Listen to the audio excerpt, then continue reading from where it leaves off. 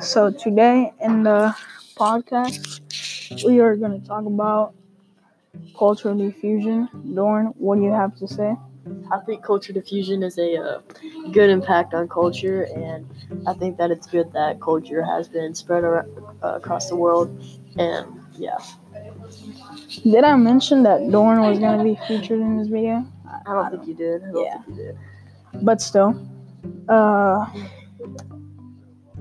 so cultural diffusion is it's like culture being spread around different cultures and stuff. Right, like McDonald's and how like the Big Macs are like becoming the world's popular burger and how they're just so juicy and tasty. Yeah, pretty much like that.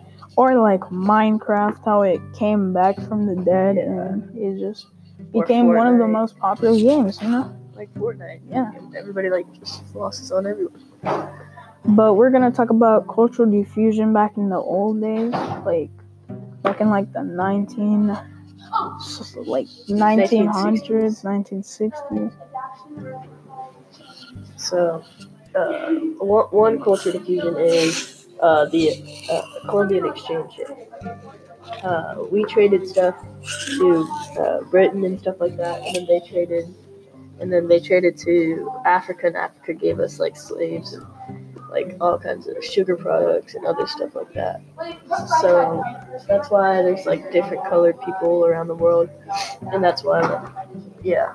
And then we also have like diseases now, and like if that didn't happen, then the world hunger would be a lot worse because no one would know about these diseases, and we could be like alive and stuff like that, and like so many people would be alive, and it would just be a lot worse. Another example of culture diffusion is the internet, and the internet is it's actually a great example of culture diffusion because you could post anything on there and it could just very well get viral where everybody just likes it and keeps watching it and spreads it around, or it could just flop and you wouldn't really get too much views. But there's always that possibility where you could get viral,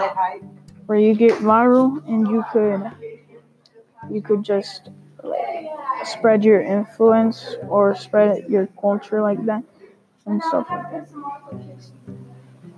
All right, and do we have anything else to talk about, Greg? Any more? We could talk about how Native Americans had their own culture. Back in the day, like the Aztecs had different culture from the Mayans and stuff like that. But the culture was pretty similar. Oh, like terrace farming. Terrace farming, Incas too.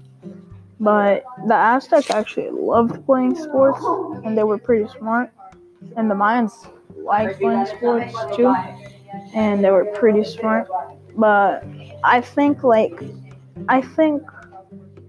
that their cultures are actually pretty similar, except that they just disagree on some things, and that's the reason why they started fighting, because the Aztecs and the Mayans wanted some land, and they didn't agree with each other on a conversation or something, and that's why they started fighting.